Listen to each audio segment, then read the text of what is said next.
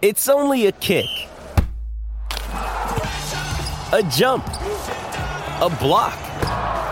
It's only a serve. It's only a tackle, a run. It's only for the fans.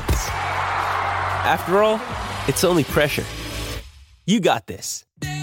Adidas.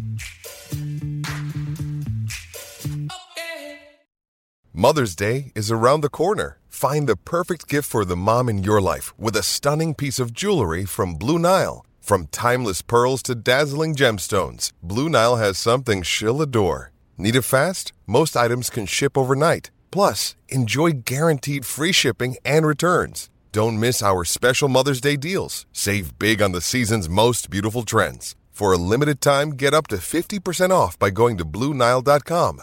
That's BlueNile.com. I'm James Crepia with the Oregonian and Oregon Live, bringing you the latest Oregon Ducks headlines.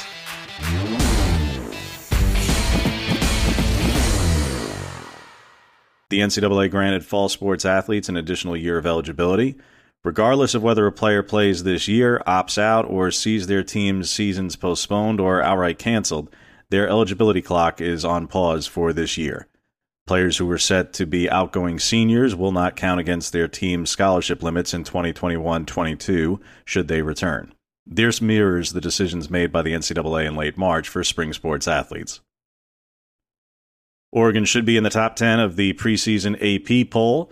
The poll, due out Monday morning, will still feature all FBS teams, regardless of whether their seasons were postponed to the spring. Should a season be played this fall, future polls will include only teams playing. Expect to see Penei Sewell and Javon Holland garner preseason AP All-American accolades. The first and second teams will be announced Tuesday morning.